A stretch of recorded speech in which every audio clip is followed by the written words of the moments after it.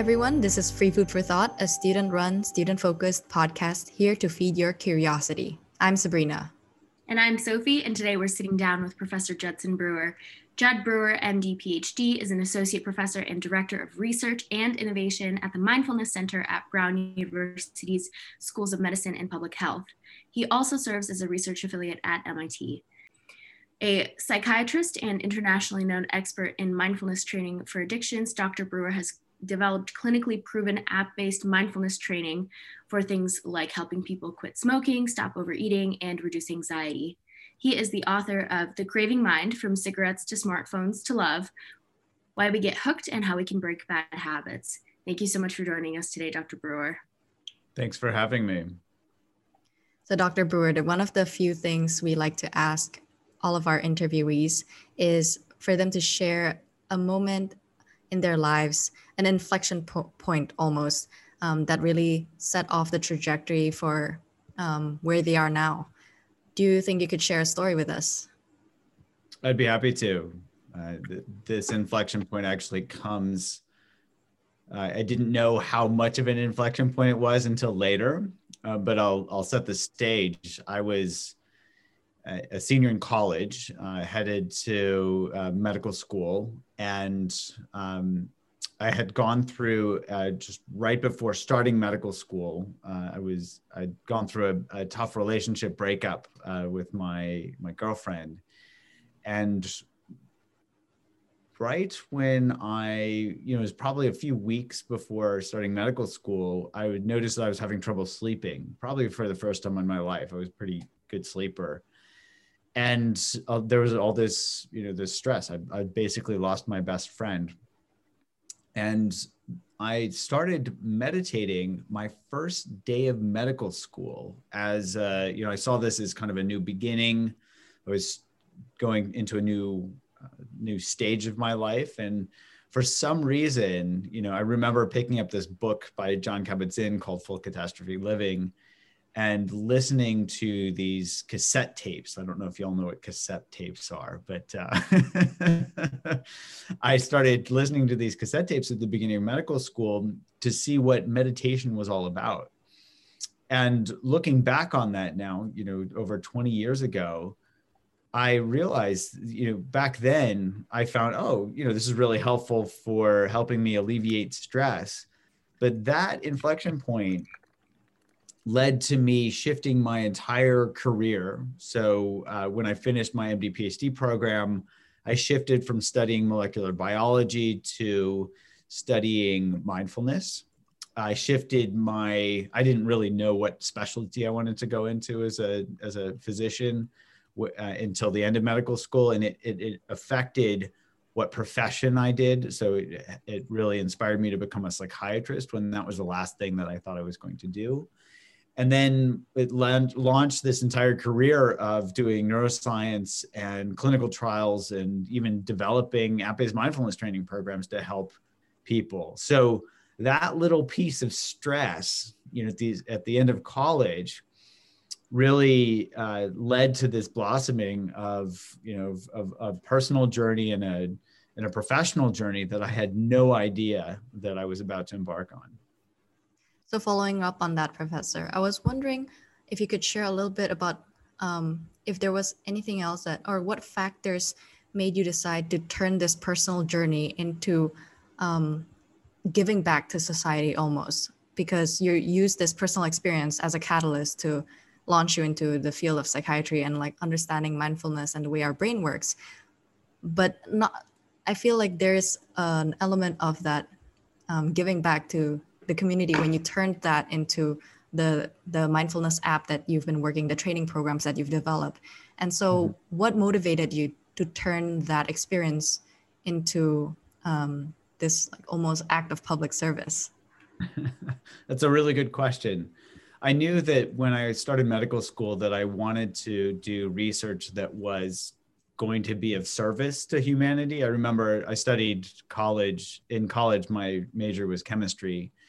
And I didn't want to just only study, these tiny molecules without seeing something tied back to helping people. So I think, that's something that I learned in high school. I went to a Jesuit high school. And so our motto, was basically people for others. And even in college, I went to Princeton, and I think the motto was like in the nation's service. I think it's now in the world's service. So there was something there in all of my schooling, but I think it was really seeing the direct effect of what it feels like to be of service, to help others, that just was really, it feels good.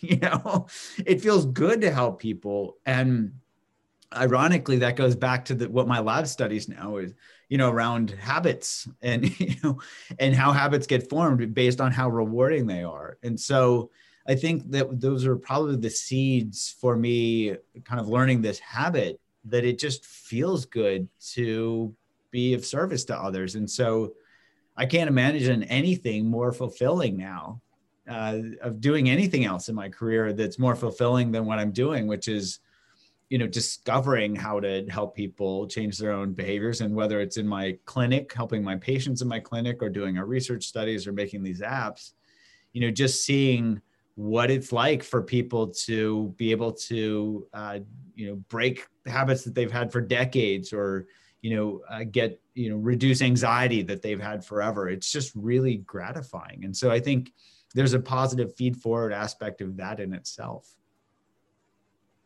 Awesome. Thank you so much for sharing that.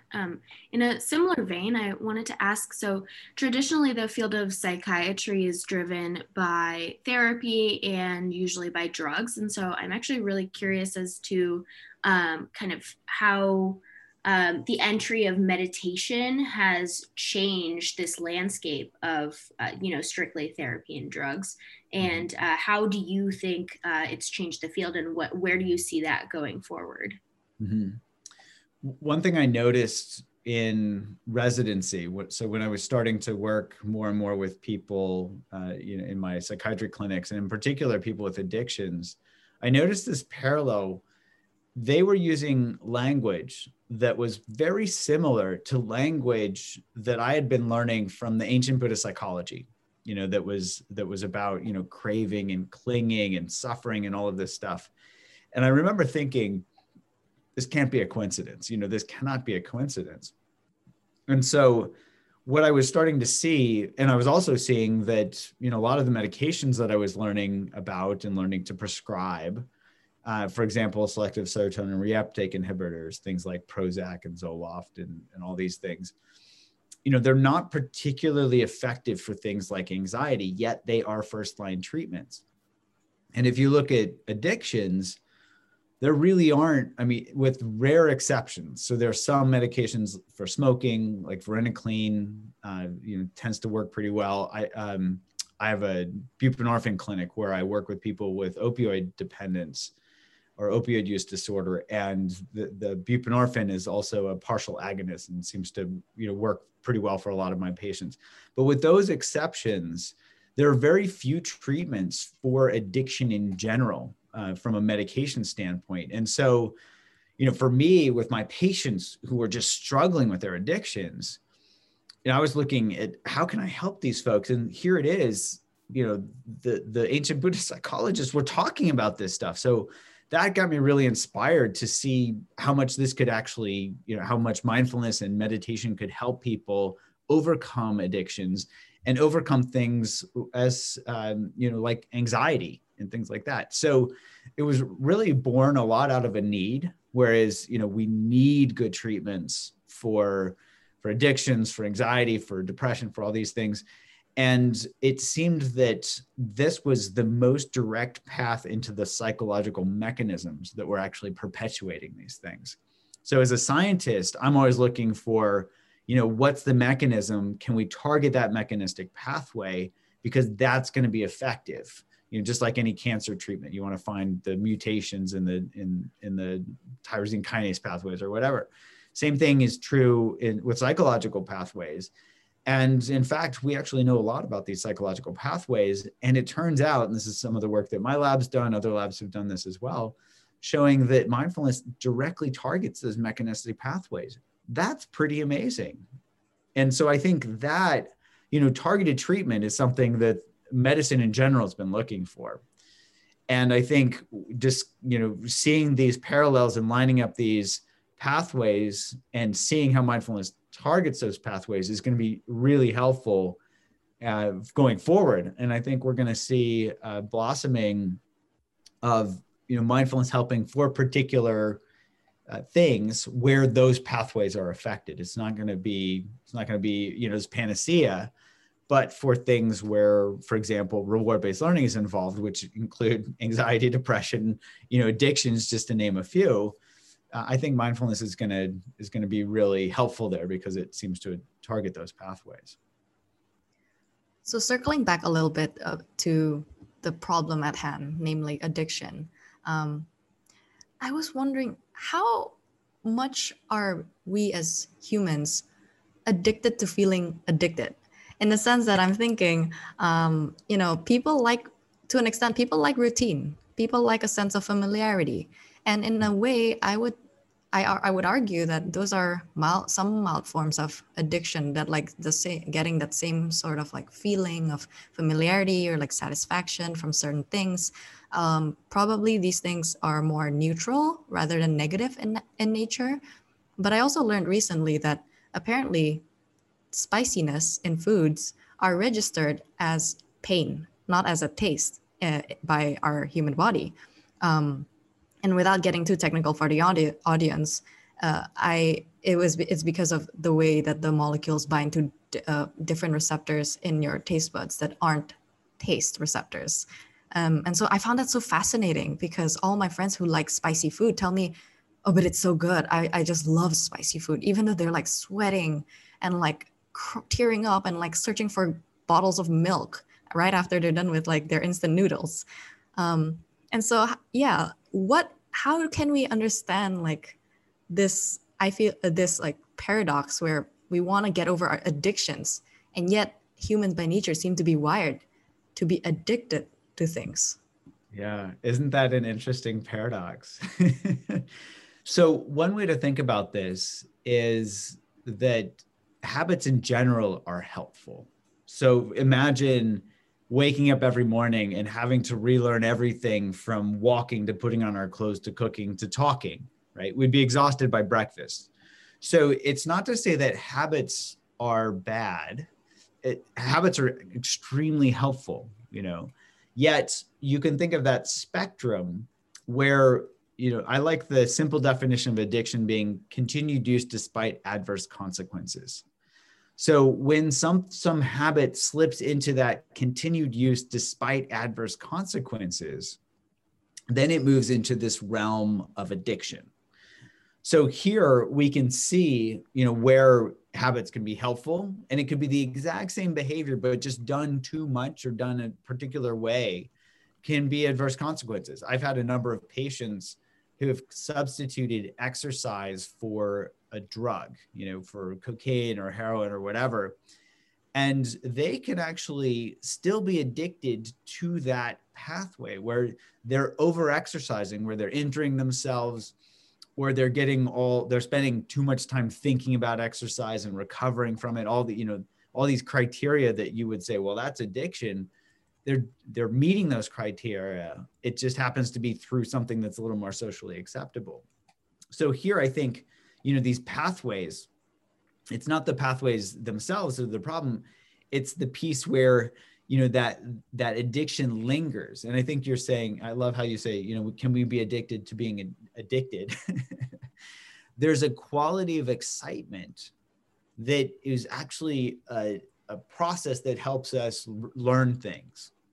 And we have learned, probably through some societal conditioning, that to equate that with happiness, right? So think about excitement, the underlying qualities of excitement. There's this rush of energy, there's this anticipation. Well, the anticipation piece is set up to help us, to motivate us to go do behavior, do whatever the behavior is. It was actually originally set up to help us go get food when we're hungry. So that pathway can get co-opted depending on what's happening. And so, for example, in modern day, where we can focus on that and say, oh yeah, that's a good thing. without really paying attention to what it feels like. So for example, excitement, we can't have constant excitement all the time because we get exhausted from it.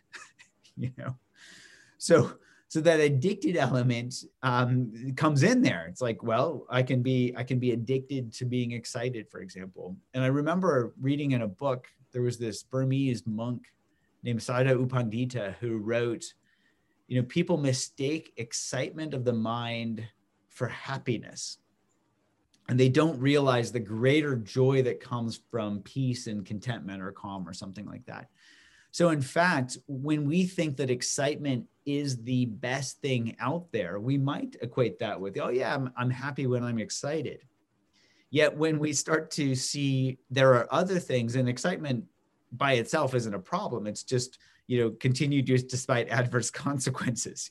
If we keep doing things to get us excited, we see where that starts to lead to problems. And then we also don't necessarily see that there's actually something that is a greater joy than the excitement itself. And then when we see those things, it becomes, the excitement becomes less exciting, if that makes sense. I think one of the things that you mentioned in your talk at the Athenaeum is the biggest misconception of mindfulness is that it's about not allowing your mind to think a certain way, but more about kind of letting the thoughts flow. So I'm really curious as to what exactly the line is between mindfulness and just focus. Yeah, it's an important question.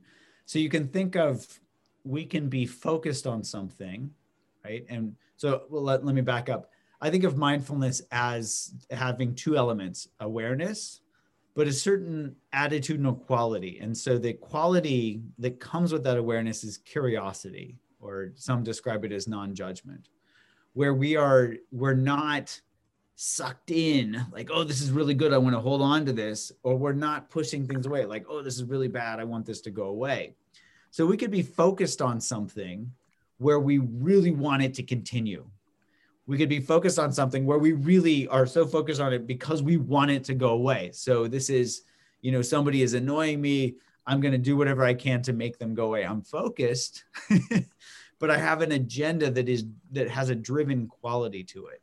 So with both, holding on to things and pushing things away, there's a driven quality that's not, that doesn't have let's say a balance or equanimity with it.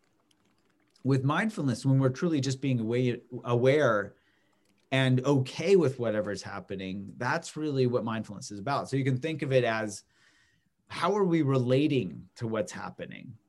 So we can be focused and balanced or equanimous. I would say that's mindfulness. We could be focused and totally struggling every moment, trying to force ourselves to focus, for example. That's not mindfulness. Does that help?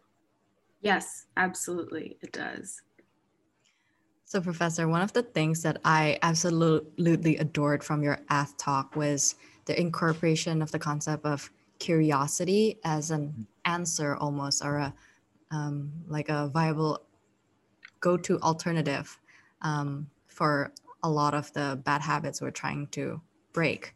But as much as I love this answer, I also couldn't help but wonder how you could convince people that this is quote unquote the answer to overcoming their negative addictions without bringing out their inner skeptic almost, because it sounds great in theory, but how exactly are you supposed to cultivate a sense of curiosity when the innate skeptic in humans, and I say innate because I do think there's a level of skepticism that people tend to view optimism or things of that nature when presented to them?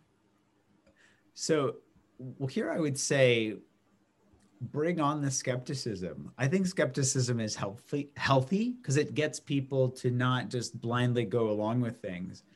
And at the same time, so I would suggest that we can't convince people to be curious, but what we can do is help them remember what it's like when they are curious, because everybody's curious at some point, right?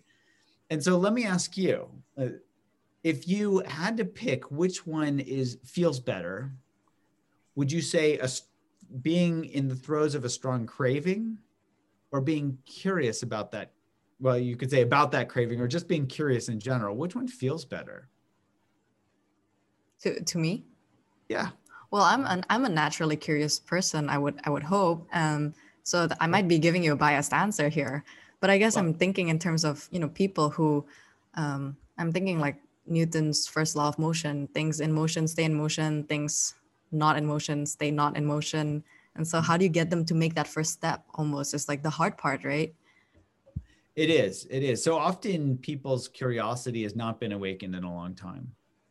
So what I do is, with whether it's patients in my clinic or folks in our programs, I'll see if there's some way to awaken that in them, even in that moment. So for example, I might ask, well, when's the last time you were curious? And they say, oh, I can't remember. I'm just not curious. Well, then I might say, well, what's it feel like not to be curious? And what that does is it can awaken somebody's curiosity. What's it feel like not to be curious? I don't know. Let me explore that.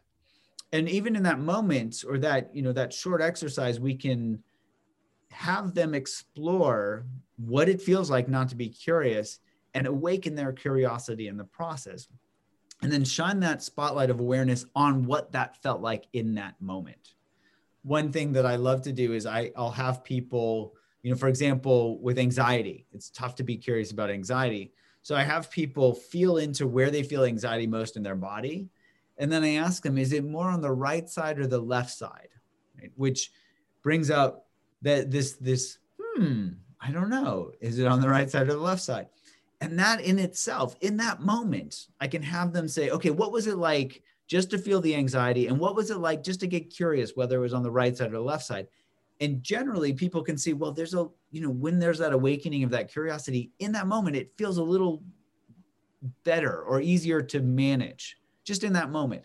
So that's all we need in terms of getting our foot in the door of curiosity. And that can give them exercises to play with more and more, because they've seen for themselves what curiosity feels like, even in the throes of anxiety. That's a really awesome answer. And I think I might even start using that myself. But I wanted to ask, so in your Ath Talk, you spoke about, we theoretically know so much about our minds and about addiction, and also not, but on the aspect of, us knowing so much about our minds and our addictions, you mentioned that companies like to create products that completely target these like niches of addiction, right? Like in your Ath Talk, you showed the 2013 New York Times article with the Dorito, I believe it was salt plus fat squared plus good mouthfeel equals something you want to buy, right? And so I'm curious, what do you think about the ethics of exploiting people based on our knowledge of addiction in order to drive sales, in order to drive capitalism? What do you think of that? In general, I think it's eventually going to drive us all off a cliff, where we're going to use up all of the natural resources on our planet. We're going to have a bunch of people that are not happier. They're actually less happy because they're all addicted. And we're all going to be fighting amongst ourselves because nobody's happy. So in general, I think these apps are just an example of this, where, you can think of this even more broadly. If we don't step back and ask, why are we doing this? Is in fact, making more profit for our companies better than the health of the planet and all the people on the planet? If we don't ask those tough questions, then this is just this rampant capitalism is just going to drive us off a cliff. Not that I'm anti-capitalist. What I'm saying is, what I am anti is habits, right? And I think there's a habit of people thinking, oh, if I just, make more money or get more people to use my app or whatever more, then I will be happy. we all need to examine that to see if it is actually true for ourselves. That's what I'm anti to. I'm anti-habit. That makes sense. And so just to wrap up a little bit, I'm curious if you have any sort of advice or mindfulness techniques for students right now experiencing anxiety, burnout, and all of these negative emotions and habits due to, the current situation. I'm curious if you have anything you'd like to shout out to our students that may help. One thing that I really like, because it really can help reboot the working memory parts of our brain, is this thing called 5-finger breathing. And I put out a short video on YouTube for that. But basically, if I have people take their index finger of one hand and put it at the base of their pinky, on the outside of their pinky on their other hand. And as they breathe in, they trace up the outside of their pinky and feel it and look at it, pause at the top. And then as they breathe out, they trace down the inside. And basically, they can take 5 breaths as they trace out their entire hand. They can take 10 breaths as they trace back. What that does is it forces so many senses to be at play at once. So feeling 2 hands, right? Index finger, pinky, feeling the breath, and also looking at the hands. That kind of takes up all the working memory space in our brain. And at the same time, paying attention to our breath like that can help calm down our physiology. So it kind of reboots that working memory, which may have been spinning out in worry or anxiety or whatever. And if those thoughts come back in, they come back in at where there's a mismatch with the intensity of the emotional feel, because we're feeling calm, and those thoughts come in and they don't mesh up because there's a mismatch. So I love that 5-finger breathing. Folks can go look on my YouTube channel if they want to explore it more. But that's basically all it is tracing out your fingers as you're breathing. It's a really good way to kind of ground and kind of reboot. So that's one thing I would suggest.